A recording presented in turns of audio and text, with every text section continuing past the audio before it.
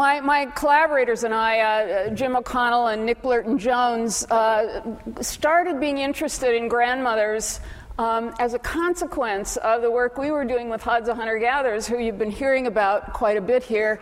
Well, our initial expectations were quite different. We were surprised, we were surprised by a lot of things, but among the things that we were surprised about was what active foragers little kids were, how effective they could be at acquiring their own nutrients and doing a lot of stuff, even when they were little bitty, but also how incredibly productive the old ladies were, and especially at taking the kinds of resources that are difficult to take. They require quite a bit of skill and strength, and the old ladies spend more time doing that than the childbearing aged women do.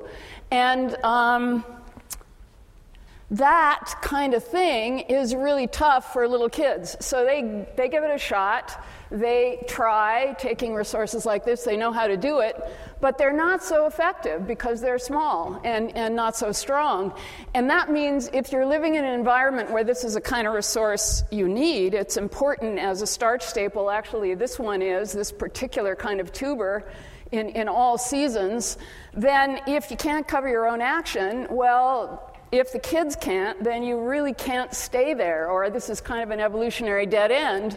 And of course, they depend on help from somebody else, which is mom, because she's doing that. But you see, this mom has a newborn. And what happens when moms have newborns is that that newborn's getting quite a bit of attention. So they're doing a little bit less foraging, and it turns out that the correlation between their work and how well their kids are growing disappears when they have newborns, and now it depends on grandmother.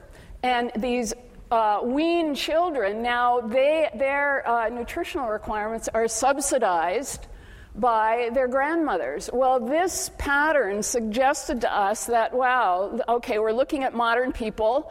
That's all we've got left on the planet to look at.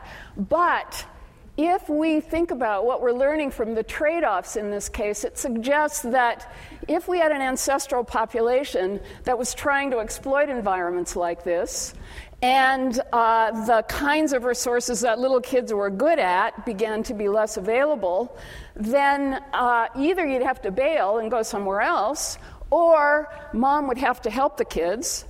And if she did, then that would be not milk, but something else, and somebody else could help. And if somebody else helped, then she could move on and have the next baby sooner. And that was the basis for the idea that a change in the character of our life history that's really different from what we see in the other living great apes could really have begun with this important role for grandmothers, which would make it advantageous for females to be slightly more robust, have more better built buffers against mortality. Those who were slightly more robust would be able to then, as their fertility was declining, help their daughters, who could have the next baby sooner, and help their grandchildren so their survival wouldn't decline, and that the genes associated with that would then tend to, under those circumstances, increase in frequency and shift a whole array of features of life history. But one of the first objections that people might make to that hypothesis is to say, but wait a minute, don't we all know that, okay, we look around now and look, all these old people here now, but isn't that a result of recent history? You know, we've got public health, we've got scientific medicine, we got all kinds of things that have made mortality go way down. And this figure here is widely reprinted, representing what are essentially facts, but it is often misread. So here we've got time on the horizontal axis going from the middle of the 19th century up to the one we're in, and not much change in the age of menopause, but this substantial shift in female life expectancy. So pictures like this are often read to say, Well, it didn't used to be that women lived past the age of menopause. That's something that is very recent. And that's because we're not all demographers, that we tend to misread this. If we look at the population that was actually the global winner for life expectancy right down there in the middle of the 19th century, it's Sweden. And this is the actual population of Sweden in 1840. And here we're just looking at the female side. So this is just the girls. So it's half the population pyramid.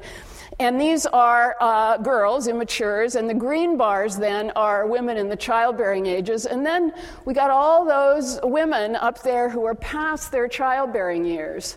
So even though life expectancy in this population is 44 years, because remember, this was the global winner in 1840. A third of the adults, if we just look at the women, are past the age of 45, which is essentially when fertility starts to approach zero in human populations. And if we talk about another aspect of the demography, if you're a little girl and you're lucky enough to live to the age of 15, you've still got an 80% chance of living throughout and past your childbearing years in a population like this. And in fact, this general pattern, so we were looking at Sweden. That's an agricultural population in the middle of the 19th century. Here are a bunch of hunter-gatherer populations. The Hadza I was talking about a minute ago are right here. Here are the Ache, hunter-gatherers in eastern Paraguay, so that's in the New World, really different population histories. Here are Bushmen around Dobie, the most famous hunter-gatherers in the world, and there's some interesting differences among these cases, but in general, the pictures are pretty similar.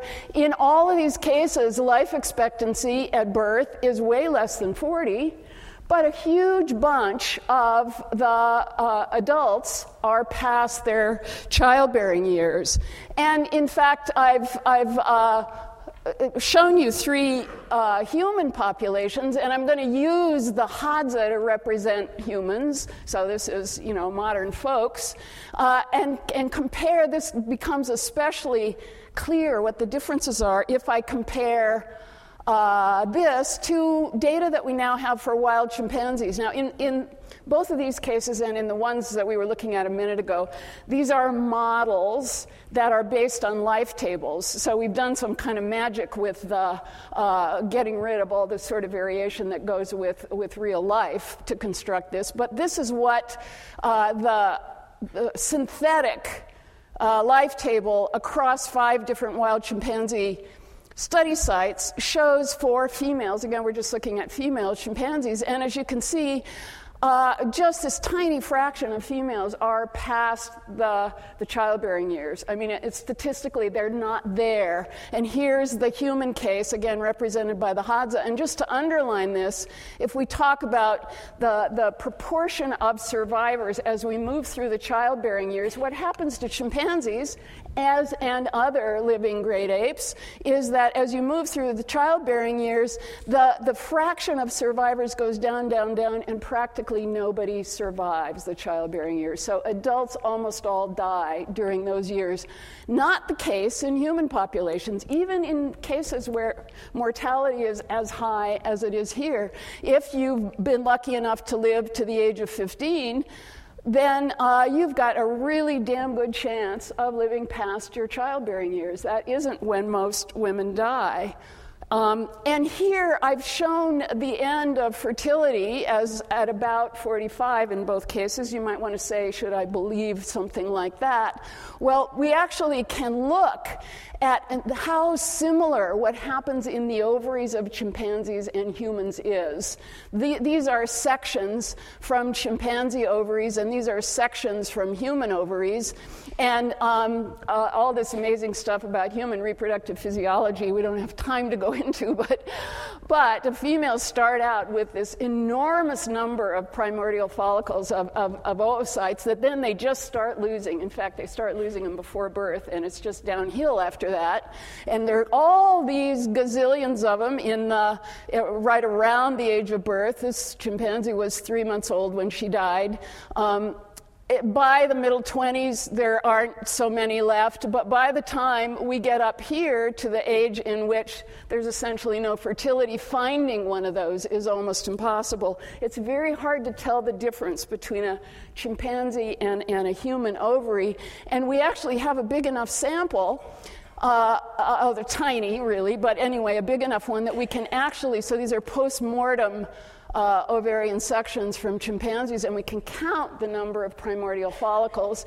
Now, these are just sections, so they're just slices through an ovary. It's going to be a tiny sample, but compare them to the classic human data sets. And if we do, we can only go up to the age of 47. That was the oldest sample we had of chimpanzees, but here, the whole thing has been logged, but there is no statistically significant difference between the slopes of those two lines. We are losing our oocytes at the same rate in both species. So what's going on is that the pattern of ovarian aging looks so similar in us and chimpanzees. It looks like the ancestral pattern really hasn't changed.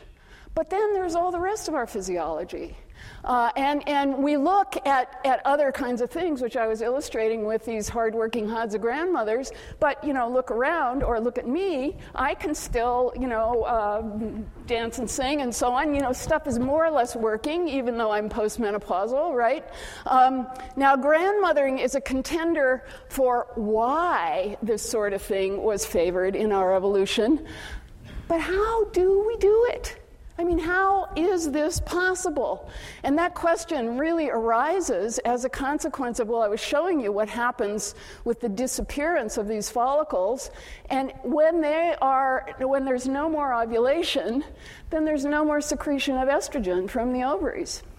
And yet there are all these things for which you need estrogen to keep it ticking over. And this is true for all kinds of mammals. But we need all these things to keep so much of our physiology still repaired. And so, how do we square this circle? What could be going on?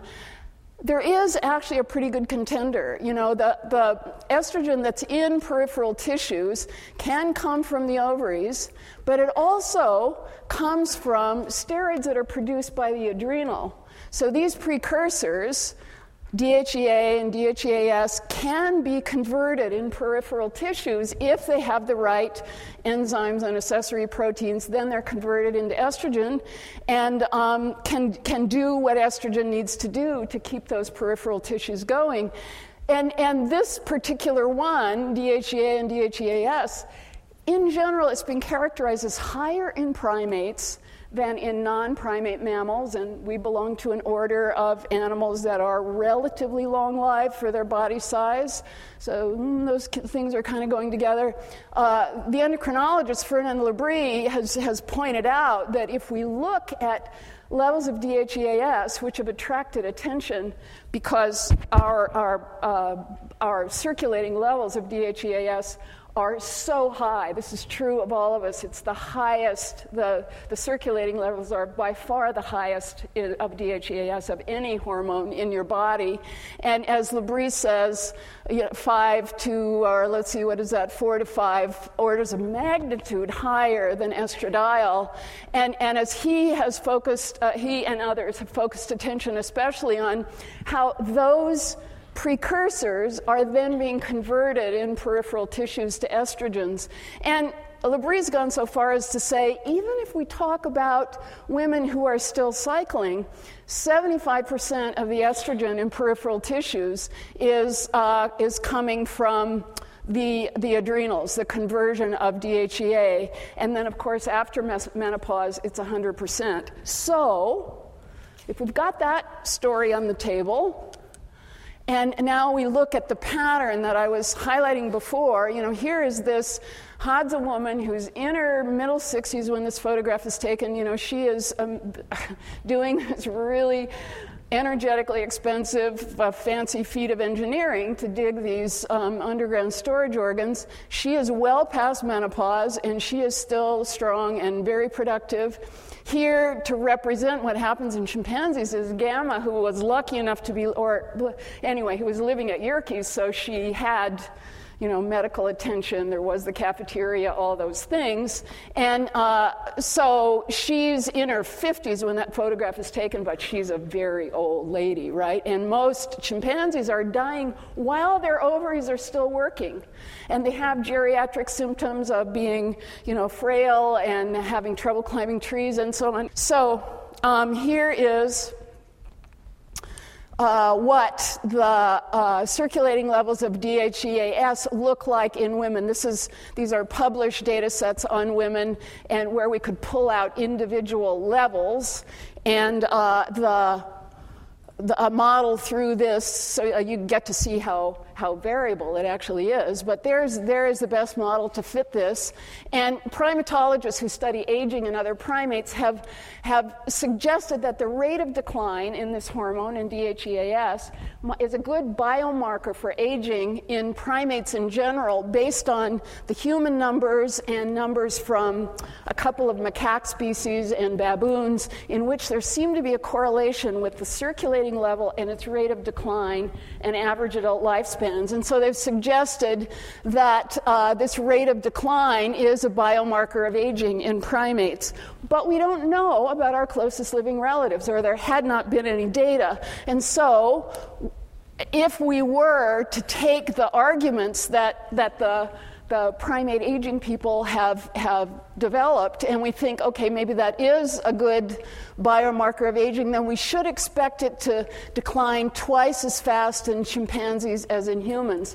And if it did, then maybe that would explain why, if that's really necessary to keep these tissues well maintained, then if it declines that fast in chimpanzees, that would help explain why they have these geriatric symptoms even in their fertile years, and slower in women. There's a hypothesis.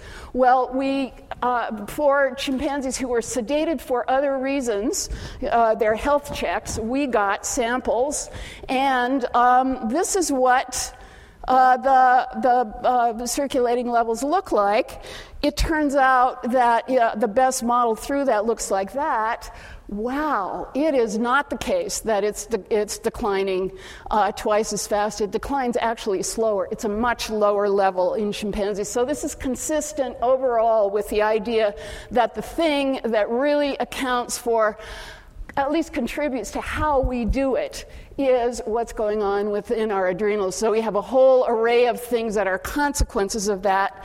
And just to come back to gene-culture coevolution, I want to note that additional implications of having a life history like that take us back to why we're so cultural, might lie in the sorts of social interactions that then occur between mothers and infants and young siblings. Thank you.